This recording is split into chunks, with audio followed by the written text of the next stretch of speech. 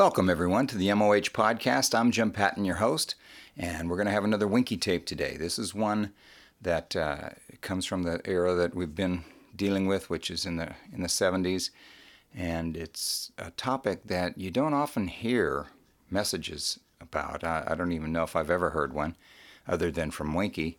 But it's a subject that is important because the Scripture says we're to love our neighbor as ourselves. And if we don't know how to love ourselves, then we won't know how to love our neighbors. So come along for this ride as Winky talks about how to love yourself. We're going to talk tonight about how to love yourself. The Bible tells us in Ephesians 5:29, no man hates his own flesh, but he nourishes and cherishes it, just as Christ also does the church.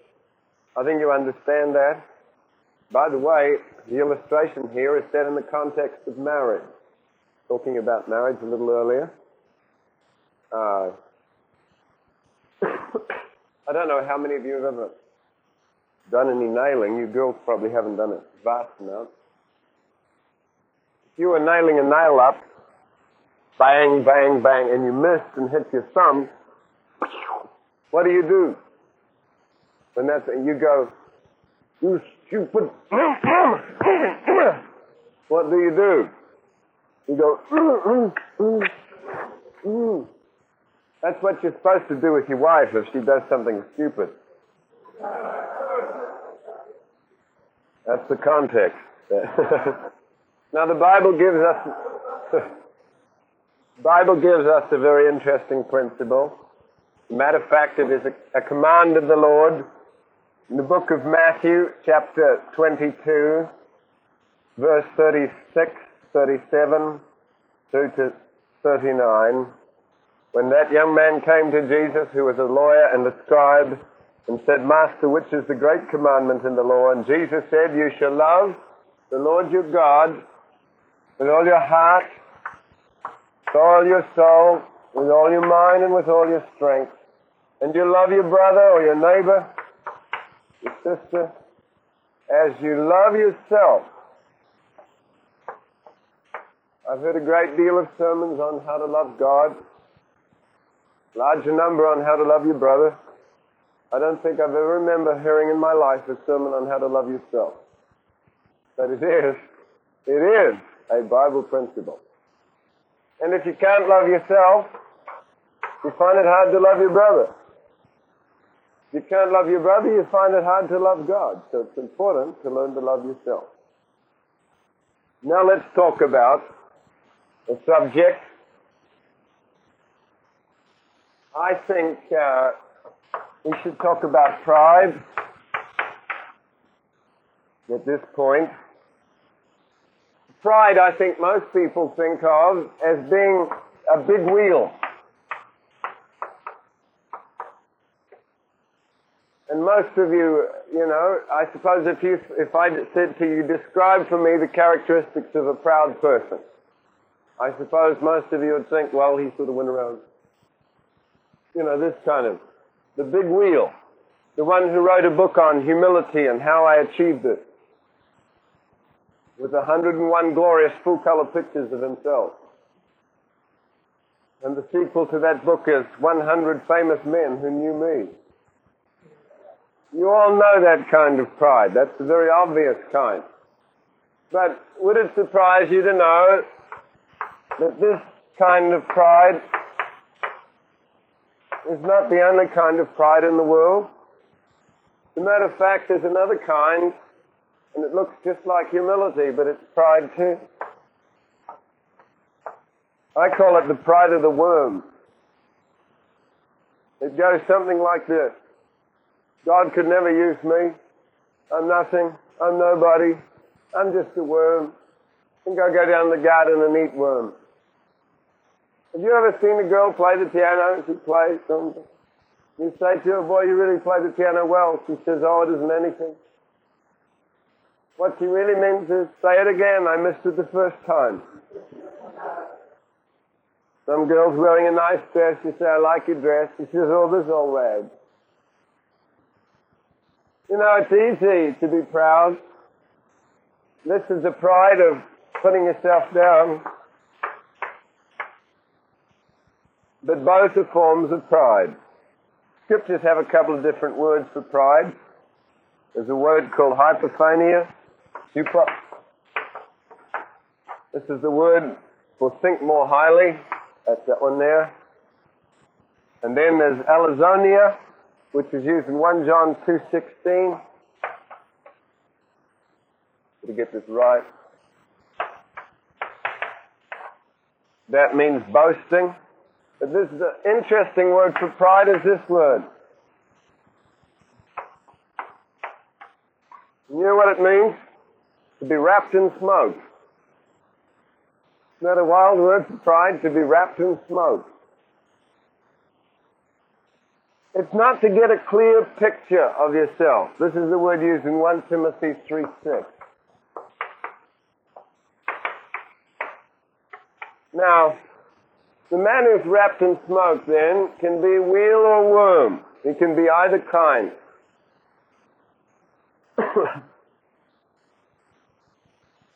But let me give you a few goodies on this thing to explain.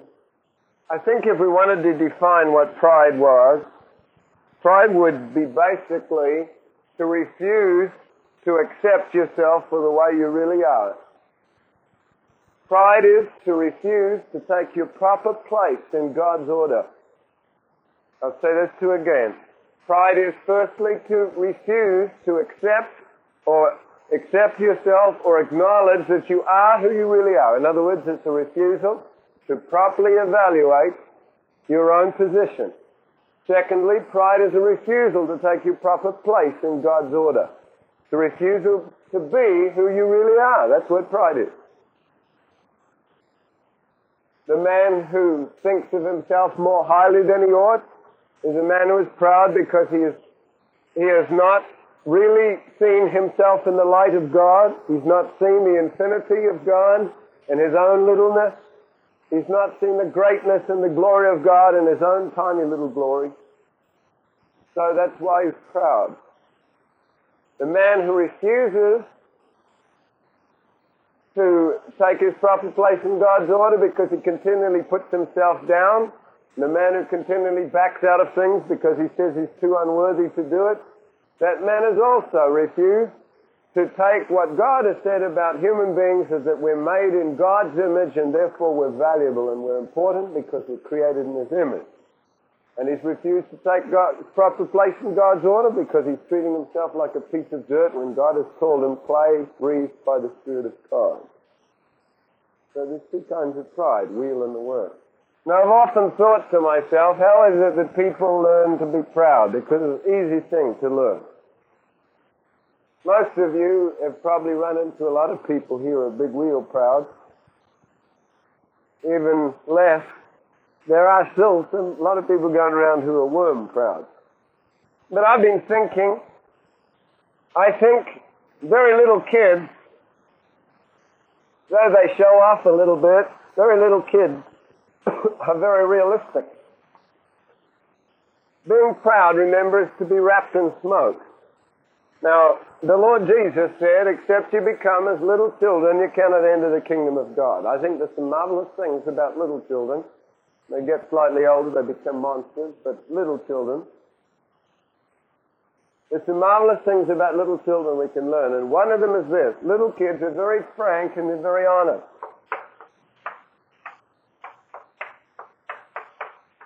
They're also very open about things. When you get a little older and you're not a little kid anymore, you learn to get sophisticated and cool. See? You also learn to be dishonest and you learn to be unfrank, whatever that is. When I was little, my mother had a shop, a dress shop, and my mother is a tea addict. She needs a cup of tea every 10 minutes. So she would put the jug on at an off hour. She'd put my little sister, who looked somewhat like Shirley Temple with little curls and stuff, sit her right on the counter. She'd rush out the back to start boiling a jug, put some tea together. My sister would sit on the counter and my mother would say to her, listen, would you let me know if somebody comes into the shop? Mother'd rush out, boil the jug, get the tea ready. My little sister would be sitting there with her little frills looking. Pretty soon a very stoutly matron would come into the shop. A lady with a large amount of wealth. Fit her with a dress was always a costly thing. She had a good account with my mother. She'd come in. We would just call her slightly on the stouter side. You know what my little sister said? Mother, there's a big fat lady in the shop. We lost an awful lot of customers when my sister was in the shop. Little children are frank, they're honest, they're open. You see, unfortunately for us, as we get older, we learn to pretend. That's a very scary thing. I think of a little girl who's playing on the floor of a large supermarket, fooling around like little kids do on the floor. And the mother is buying lingerie or something, and a large man with very large, crunchy boots comes crunching down the aisle. Crunch, crunch, probably weighs 400 pounds. Little kid's playing on the floor. You can't see her for her stomach. Boom, right on her finger. Little girl does what she goes up into ultrasonic.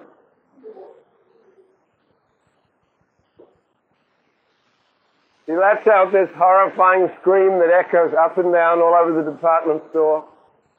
She hits ultrasonics and she's just starting to come down again. And the mother points at her and she says, "Shh! Don't you cry in here!"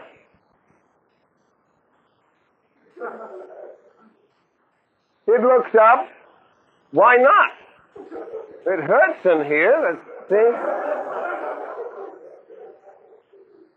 But you see, you're taught from very small. Don't pretend all the time. Pretend you're happy when you're blue. It isn't really hard to do. See? And when we're little, we're told smile. Always, people say, "How are you?" Most times, then you don't say, "Well, there's all these problems." I just say, "Oh, fine," even if it isn't. You learn to say that. I hear somewhere in some places in Germany they don't. You say, "How are you?" and they go 1, 2, 3, and all right. What a horrible thing it was for me when I was a little boy, and I liked chocolate cake. My mother, who wished to be known for her well-disciplined children, sent us off to this party. And she'd say, "You're allowed to eat 2 pieces of cake, and that's all, no more. At the end of that time, if they offer you, say, 'No, thank you, I don't wish to have any more.'" I'd go to this party, everybody else would get large chunks. I always got the little bit first. Boom, once that's gone. I'd hang around there looking for I wanted the rest of the thing. She'd say, "Would you like another piece in one of these?" It's like it was a slice of ham and was so thin. Boom, that was gone. And then she'd say, "You didn't get any really large pieces. Would you like a bigger piece?" And cut off a decent size chunk of chocolate cake. Bring this up and she'd say, "Would you like another piece?" And I had to stand there like George Washington and say, "No, thank you, I don't wish to have any more." What a horrible thing. Now God proposes to make us frank, honest, and open. That's part of the gospel. What he wants to do is to deal with pride. He has ways and means of so doing. Circumstances he can arrange around us can shatter our sophistication. I think of a lady who was entertaining a man of great fame and repute. The man had a very large nose, somewhat like a pelican. Red, pimply, with open pores, a very large nose. The mother was a very sophisticated lady. She had a little boy in the house. The boy should be seen and not heard. She said to her son, "Now listen, I've got a man coming here for coffee. He has a very large nose. You say one thing about his nose, I will spliffecate you." Small boy did not wish to be splifficated. whichever this was. Soon there was a knock on the door. Lady had laid out all the coffee cups ready. The knock on the door, and in comes the nose, followed by the man. The largest nose you ever saw in your life. The little boy is that age of great curiosity. And as the nose comes in,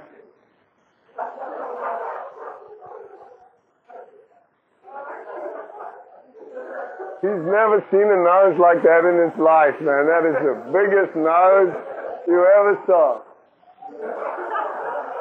Follows the man around looking at his nose, and he keeps going. And the mother, the Bible says, I'll guide you with my eye. You know what that means? Mother is guiding the child with her eye from across the room.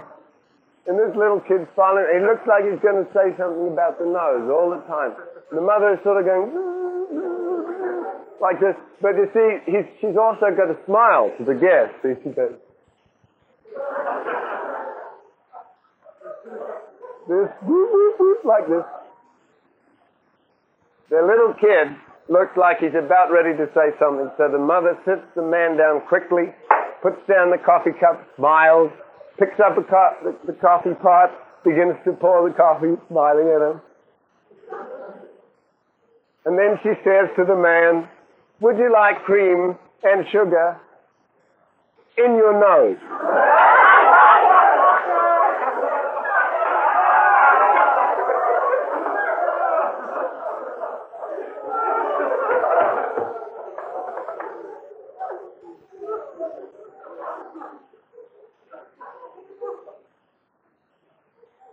God has a way of arranging circumstances to make us frank, honest, and open people. And He will do it. I think one of the problems with being a grown-up today is that you lose the eyes of a child. You don't see like a child anymore. God wants to humble us so we become like little children. So we don't get sophisticated and so cool and so structured that we can't understand. And somebody said that genius, 90% seeing with the eyes of a child, 10% is hard work. That's a marvelous thing. When I was in San Francisco once, the Lord had been dealing with me about extending my consciousness so I could be a Renaissance man as well as a Reformation man. It's a cool thing to think about. I was in a coffee bar, and I've never been vastly interested in art because I came from the scientific field. I was hoping that I'd understand something about the art forms around me. And I was asking the Lord if He'd help me. I remember sitting down in this coffee bar, and as I was talking, I looked up on the wall and I saw a painting. And suddenly I saw, it's possible to see things and then the scene. And suddenly I saw this painting. For the very first time in my life, I saw a painting. And I think I saw right into the soul of the man that painted it. It was a very powerful painting because, do you remember those little kids with the big eyes? Make you sad just looking at the eyes. They're very, very pathetic little kids, they stand around with their big eyes. It's very sad. All right, I saw a picture where there was a lot of stubbly grass like this. The grass was all brown. There wasn't one single piece of green in the whole picture. The grass was all brown. It was all dead, looked like stubbly hay, but not even gold. It was kind of a browny dead color. And some of the grass was longer in the back, some of it was shorter. In the front, there was a little girl. She was standing there and she had these large eyes, these big, same sad sort of eyes. In the background, sort of buried behind some of the grass, was a little boy who was watching her, half hidden in the grass. He also had these large eyes. The sad thing about the picture was everything was brown. The sky behind them was a kind of a yellow ochre color. Even the sun, which was shining, was just a flat, dull penny. It wasn't even shining. Just a white, flat disc in the sky. And I looked at those pictures. There's a picture of those two little kids. And suddenly, I realized the only blue in the whole picture was blue in the eyes of those two children. The scary thing about this picture is this. Though they had big eyes, just like those other paintings, when you looked into the blueness of their eyes, they were just two chips of blue bite. There was absolutely nothing inside. I was looking at two dead dolls in a dead world. The Lord spoke to me and He said, when the children lose their dreams, it was the end of the world. Now we need to come back to being honest and frank and open again. And that is basically what the destruction of pride does. God wants to take off the smoke we've been wrapped in. Let us see ourselves again, fresh, new eyes. Pride comes out in all different ways. Some people say there's been pride of face, way we look, pride of race. We belong to a superior strain genetically. There's all kinds of different kinds of pride. I put another one down here. Place. Look at the place where I live. Look at the position I have in society. Scariest one is pride of grace. How marvelously I've advanced in Christian things. You know, we have some camps that we run. Now the Lord led us to do these. We call them concentration camps. Their resemblance to a real consecration camp is purely intentional. We take kids for 6 days. We teach them for 16 hours a day. Train them intensively. The interesting thing is the screening process we use on these camps. I just know what it's like to go to camps. We have a lot of youth camps during summer, sometimes up to 500-600 young people at a time. And camps like this, we have a bunch of young people. There are usually a whole bunch of monsters in those camps. Kids with one eye in the middle of their forehead running around. Horrible things. You can preach your head off. Friday night, some of the monsters decide they'll get squared away with God. Friday night's the last night they have to. Do no good to go back to their pastor and say they never went up to the altar. So Friday night, all the monsters come forward and we get them roughly cleaned up. They got one night to enjoy it and then they go back to start their mess again. So we decided, forget the monster thing. Let's take a group of kids who really mean business for God, who are saved as they know how to be, who are sold out to Jesus Christ as they know how to be. And let's take kids and put them and train them. The question is this: how do we avoid the superstar? How do we avoid the kid who comes in and says, well, you know, I went to one of those camps too. That kind of kid. I'll tell you how we avoid them. We simply wrote in our publicity, please don't come to this camp if you're already advanced in the Lord. This is a camp for learners only. So all the superstars said, well, obviously that's not for me. Cross, cross, cross. Boy, we had a beautiful bunch of kids. We want two things, and I think the Lord Jesus wants two things of everybody in this room. The willingness to learn, the willingness to obey. If I had been Jesus, I wouldn't have picked any of the disciples. Wouldn't have picked Matthew, think that sold out to the system. I wouldn't have picked him. Certainly wouldn't put the time in the zealot, left-wing radical in with him, and they killed each other in the first night. I wouldn't have picked James and John, they talked too much. Peter with a foot-shaped mouth, I wouldn't have picked him either. I wouldn't have picked anybody. Maybe Judas. Judas was an intelligent dude. I think I would have picked him. But the Lord Jesus did, and the only two things I know about all those disciples they had in common were those two things. Each one was willing to learn, and each one was willing to obey God, whatever the cost. And that's all Jesus is looking for today, isn't he? Remember what we said the conditions of peace were? Common knowledge, common unselfishness, wisdom and virtue. Jesus is looking for learners. You know what I have in my passport? I go to other countries. I'm not a preacher, I'm just a layman. You know what I got on my passport? Student. I hope to have that on my passport when I'm 90 years old, if the Lord tarries. Student. You know what that is in Hebrew? Disciple. The day I stop learning and the day I stop obeying Jesus Christ is the day I stop being a disciple. Every man who comes to Jesus Christ cannot afford to be proud. You know what the Bible says? What do you have that you haven't received? Think about it. Your life is given to you by God. Your body is upheld by His energy. The knowledge that you've learned that's been worthwhile has come from Him. The only original thing about you has been your sin. What have you got that you haven't received? Oh, yeah. And remember what John the Baptist said? He of whom Jesus said, I tell you, there's none born of woman greater than John the Baptist. He that is least in the kingdom of heaven is greater than he. You know what he said? He must increase. I must decrease. So pride. Now let's give you some tests of pride now. These are 3 ways, or 3 or 4 different ways, by which you can know whether or not you've got a problem in this area. Have you ever wished you could just start again? Go back, right from when you're a little kid and start all over again?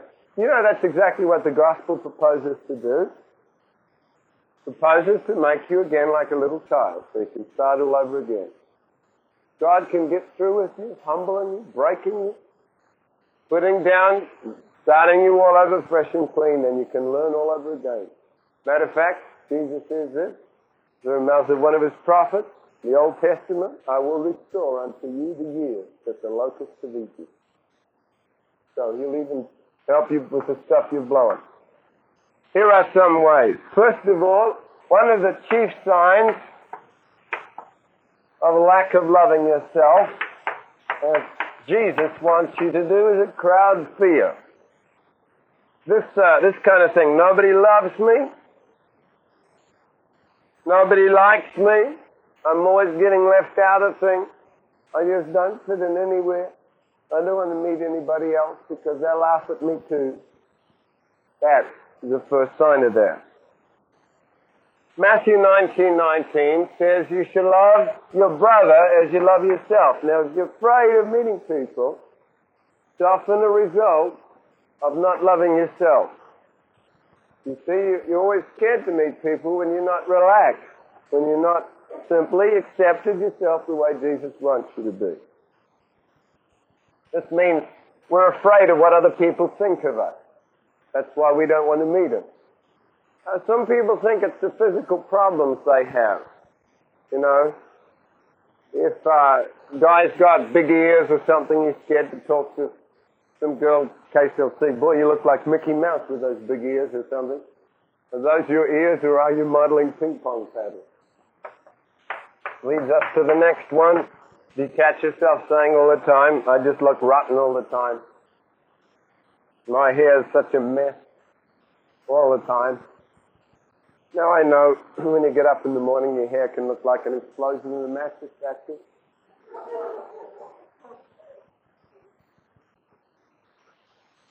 Concern for looks. Especially, I think, when we always seem to be bothered about things that really can't change. Now, if you're a little bit fat and you're worried about being too fat and you can go on a diet and lose it, that's all right. It's all right to be concerned about that. But what say you're too tall or too short? You know? Or your eyes are blue and you'd rather have them green with purple spots or something. See? You could wear contact lenses. I think the real problem, concern for looks, is this. When you're moaning about things that can't be changed, that's the real sign of lack of self-acceptance. When you're always bothered about the things that you really can't change. I think it's good to be bothered about things you can change, but it's not good to be bothered about unchangeable things. Do you remember Jesus said, which of you by taking thought can add one cubit to your stature? Maybe when you get a new body, it will be a spiritual body, which I don't think means a ghostly body. I think it's a body in control of the spirit. So maybe you can change your shape in the resurrection. Wouldn't that be a cool thing? If you're a little short, you go, you add another cubit to your stature. Or you're a little tall, you know, and you go around like a little dude. Concern for looks. But Do you remember this old poem? It's a good little one. It's just a little saying. It's a prayer, really. It goes like this. God, grant me the serenity. Do you remember it? God, grant me the serenity to accept the things I cannot change. The courage to change the things I can. And the wisdom to know the difference. All right? Concern for looks. That's one of the signs. Isaiah 45:10 says this, woe unto him that says to his father, what have you begotten? Or to the woman, what have you brought forth? I meet an awful lot of kids on the street. I didn't ask to be born. That thing. And then another thing would be this. 3. It's a weird thing, this one. I call it creepy Christianity.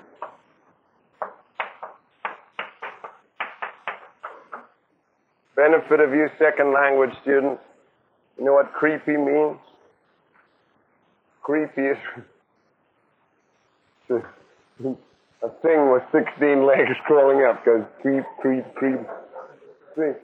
Something that makes you feel like this. Now, there's some people I meet who are supposed to be Christians, and, I don't doubt their sincerity, but there's something really weird about them.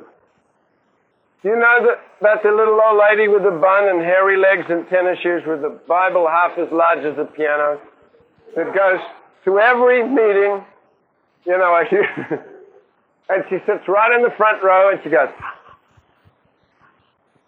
or she's going, praise the Lord, praise the Lord, praise the Lord, and you sort of say, it's nice to praise the Lord, yeah. But she's doing it at the wrong time. The devil is a rotten person. Amen. Some people say the devil is good. Amen. There's some Christians that just are sort of weird. And usually you write them off, well, they're probably demon-possessed or something. They may be, but there's some other reason sometimes why people get creepy. And one of the reasons why people are creepy is because they never learn to accept themselves. So they have to do kind of weird things so that people will accept them. And you understand this, I think. It's very obvious when there's a bunch of junior high school kids, or let's say 12, or, when guys are always doing weird things, breaking windows so people will notice them and this kind of thing. Right, this is just kind of more sophisticated. You do Christian things. The person who's always standing up in a meeting and always praying louder than anybody else and always too long. Bill Moody saying, the man prays 5 minutes, I'm praying with him.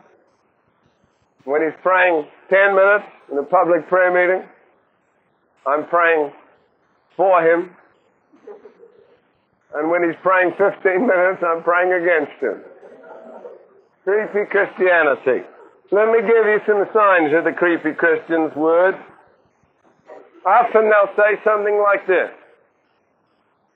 Nobody really understands my calling with God.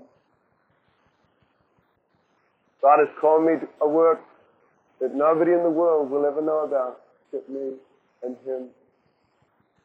That kind of thing. I have a special ministry that nobody else has ever had or ever will have. That kind of thing, all right?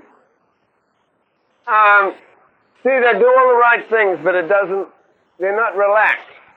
Now, marvelous thing about being a real Christian is that you're simply ordinary. You grow. Jesus used the illustration of a vine, see, like this, and a grape. Grapes hang down on a vine. There's different bunches of them. See, but a grape doesn't try to be a grape. Have you ever seen a grape trying to be a grape?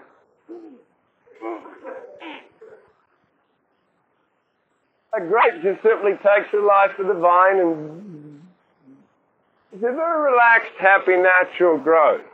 Doesn't try. I met a lot of raisins. That's the grapes falling off the vine and dried up.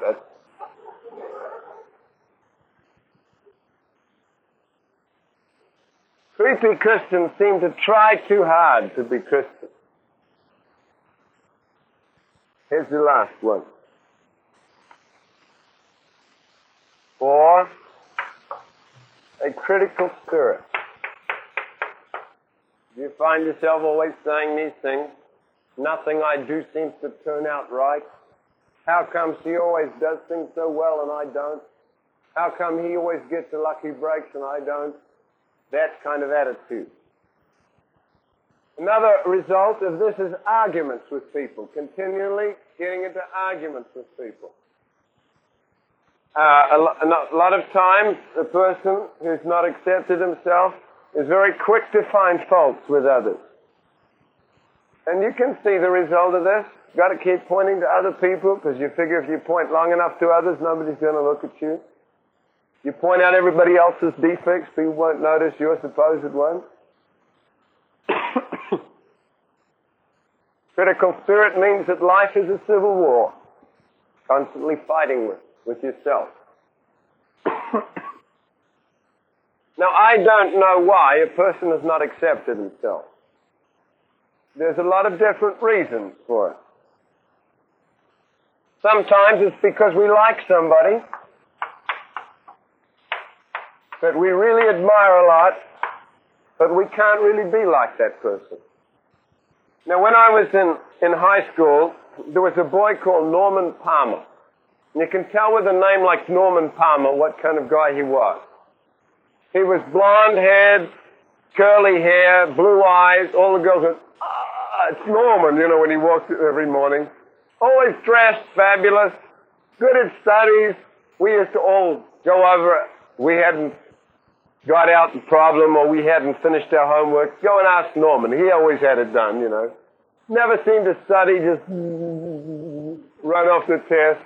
And then, if that wasn't enough, he should have at least had glasses and looked studious. Not only that, he was an athlete. On the horses, you have to do somersaults over the horses. Norman would come up, spring and then away. I'd come up, there'd be destruction all over the place, Norman, And then the school sports. Guess who's got a tracksuit, running around, everything, hurdles, shot put, distance running. Oh boy, we used to say, oh Norman, you runner, And really it was this, I wish that we could be like Norman Palmer. I don't know what happened to Norman Palmer. I hope he became a big fat athlete.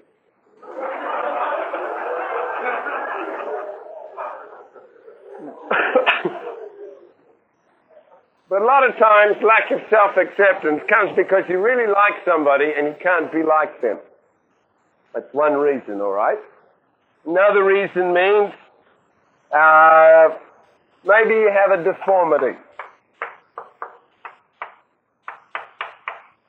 I've met some people and, they have maybe a hair lip or something like this, or maybe, one ear is 7 foot high or something, some kind of thing that's just a deformity.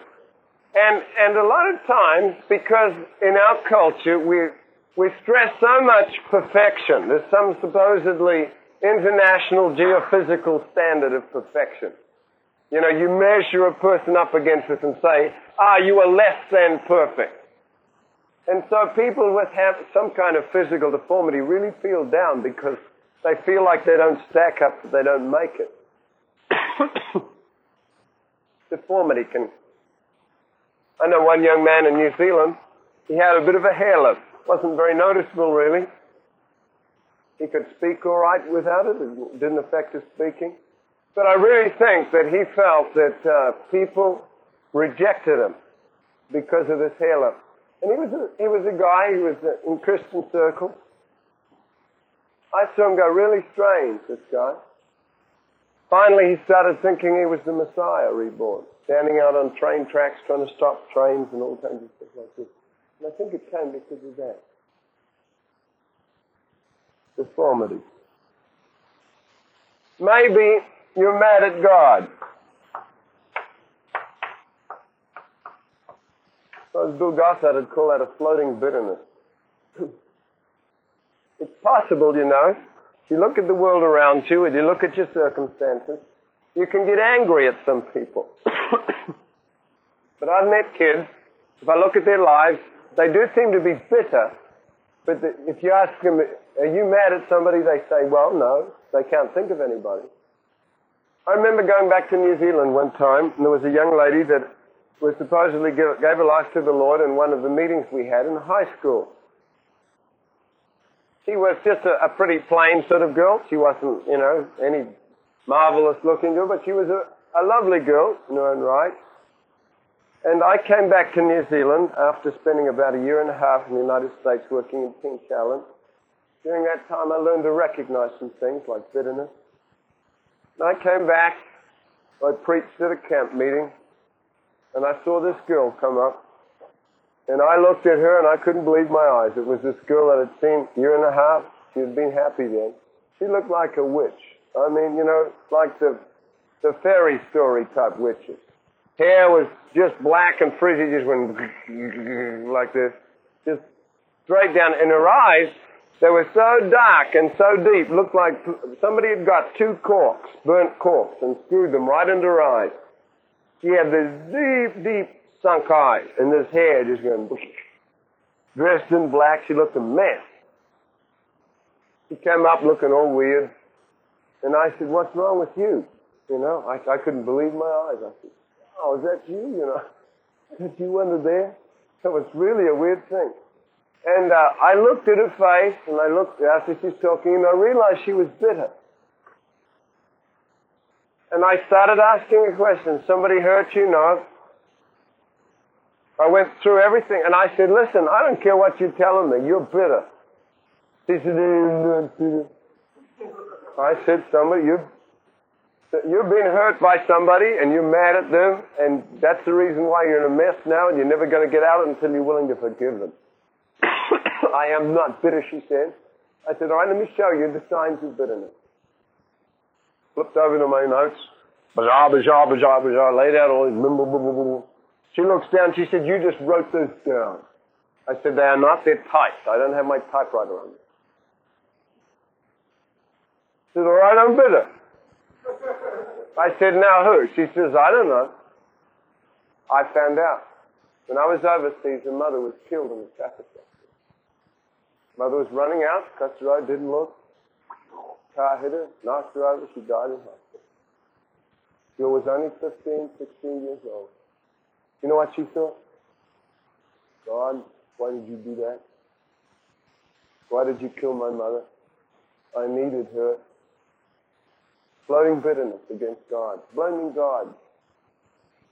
That can happen in many, many people's lives. Floating bitterness against God. Mad at God. Results. Sometimes a very serious thing. Now, the reason why God is so much against pride is it breaks a large number of the 10 Commandments. If you think too much about yourself, remember, I said pride is not thinking too much, too highly of yourself, or thinking too little of yourself. That can be either pride. Pride is basically just thinking too much about yourself, whether you think you're too big or too little. That's what pride is.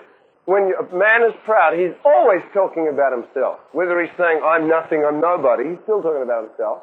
Or when he's saying, well, I'm the world's greatest so-and-so, then he's still talking about himself. When a man really gets delivered from his pride, he forgets himself. He starts thinking about others, he starts thinking about, what God is doing in other people's lives and stuff like this. Now, if you're puffed up with pride, you think about yourself all the time, you break the first commandment. You put some other God before God. That's pride.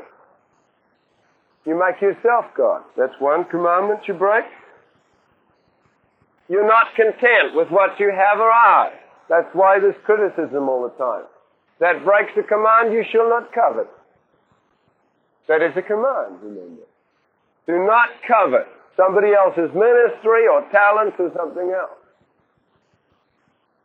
You put up a false front, trying to pretend you're less or more than you actually are. And you know what command that breaks? You shall not bear false witness.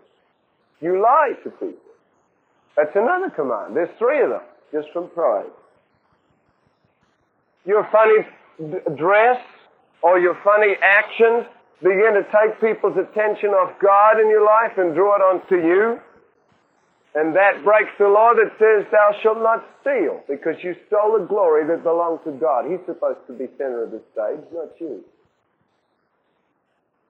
And if you hold hate in your heart towards God, the Bible says that's equivalent to murder, and that breaks the command, thou shalt not murder.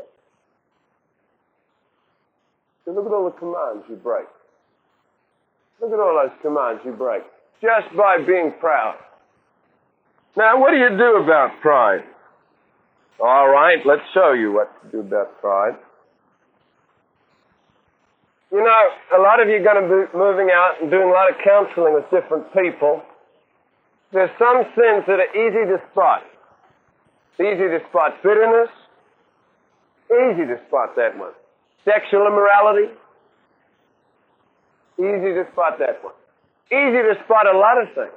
Anger. Easy to spot them. Tell you the hardest one to spot. Not loving yourself. So I've got a simple rule in counseling now. If nothing else fits, that's the problem. It's a very simple one. Man has got me out of some hole. Think of a young man in New Zealand. Came to me. He said, man, I got a real problem. I said, what's your problem? Says, the Lord has called me to the ministry. He's called me to be a preacher. Promised me a great ministry. But I smoke. I said, so you do, I noticed. He said, I've been to every spiritual superstar in New Zealand. I've asked them to pray for me, and I still haven't got deliverance from this thing. I've had people try to cast demons out of me. People pray for the healing of my memory. People do every trip there is in the world, and I'm still smoking. He said, what's my problem? I said, well, I'll tell you what your problem isn't. Your problem isn't smoking. Oh. All right, what is it? I said, I don't know. It's not smoking, no. Smoking was your only problem. You wouldn't, be easy to deal with. You just pray, boom, and there'd be relief. I said, no, there's something else. I don't know what it is, but there's something else. And the guy says, well, can you help me? I said, I don't know. I tell you what, I'll give you a little sheet to fill out. I got a thing in the back of the manual called an analysis index. And I put that there because sometimes I don't know what a problem is, but I'll give it to a kid and I'll say, you go through this. It has signs, negative and positive, of problem areas or development areas in the spiritual life. And I said, you go through that. You'll be as honest as you know how to be. Check it out. Go through. It's a cute little thing. Gives you a series of positives and negatives on an area. Good for counseling. It's this kind of thing. See, it's got a negative, got a positive. I said to him, you go through that. I gave him a sheet. Said, you come back, give me the sheet, and I'll go through it on my knees, and I'll try and see if I can find out what's wrong. We talked a little bit longer. He told me some of his situations. And I was praying. Listen, I had to come to America straight after that. I preached Monday morning and flew out Monday evening. Rides in America Monday, same time, because of the time difference. This guy waiting for me, and here it is, it's Sunday night, and I've got this little sheet I'm going through that he's given me, checking everything off and putting little lines going out to different directions and stuff. Still didn't know what his problem was. I come up with 3 things at the finish. One of them, he said he got angry sometimes, flew off the handle sometimes. What was the problem? Unyielded rights. Remember we dealt with love slaves? Another thing he said is he had a fear of sticking up, of people calling, a fear of the crowd. Another thing. And so I knew that he wasn't willing to stand with Jesus. He had to do that. An unusual thing. He wasn't afraid to preach to the crowd, large group of people. He would preach to a group of young people who didn't know Jesus, and he'd see 30 to 80 people come to get saved. He wasn't afraid of preaching to sinners. You know who he was afraid of? He was afraid of the opinions of other Christians, especially about his smoking. That was the problem. Stand with Jesus. And the last one I found was found some things on self-acceptance, quite a number of them. Now I'll give you the problem. How do you get on with it? Here's a kid. God has called him to a ministry. God has promised him a ministry. A good ministry, a great ministry. Self-acceptance, those three things. And here is, all I've got is these three things. I didn't know what to do. He's asking me for help. Now what do I do? He said, I'll do anything, go anywhere, pay anything, write anything. He was really keen to do anything. So I knew those were three problems. What do you do? I could tell him to write out his rights, but what rights? Now I have a little philosophy in counseling. It's this, that if a guy's got a problem, he'll tell you what it is. Out of the abundance of the heart, the mouth speaks. All right? There's a young man with an unyielded right. He's afraid of the opinions of others. He's got a real problem with self-acceptance. Now, tell me a little bit more about his story. His father used to be a preacher. Now he's a very large businessman. Very successful. Financial genius. His younger brother is a bit thick. He's not particularly brilliant, but he's captain of the first 15. He's an athlete, star, and all this. His older brother is another superstar in Christian circles. He leads this and he leads that and, all this. All right? He's kind of the middle brother. Does that give you any help on this problem? Now, what do you do for counsel? All right? He comes up, and here I've got about 10 minutes before I jump into a car and head off to Auckland to catch the plane out. I know those are the three things. Well, what did I tell him? What right must be yielded? What's his problem? And I started talking to him. I said, well, it's obvious that you have three problems, right? You have problem with self-acceptance, you're not willing to identify with the Lord, and you have unyielded rights. He said, right. All right. What do I do? I said, well, help me now, Lord. The Lord started showing me. And suddenly, I said this, listen, what is the one thing you want most in your Christian life? I know you could say, I want Jesus. So what's the one thing you want most in your Christian life? He said, I want the ministry God has got for me. And the Lord went, flash. And I said, I know what you're going to have to do to get delivered. I know what your right is now. You know what you got to do to get delivered? You got to take this sheet of paper and you got to write on it, oh God, the right to have a mighty ministry.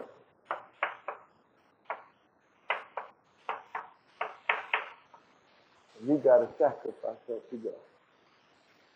He told me his problem. I wasn't listening.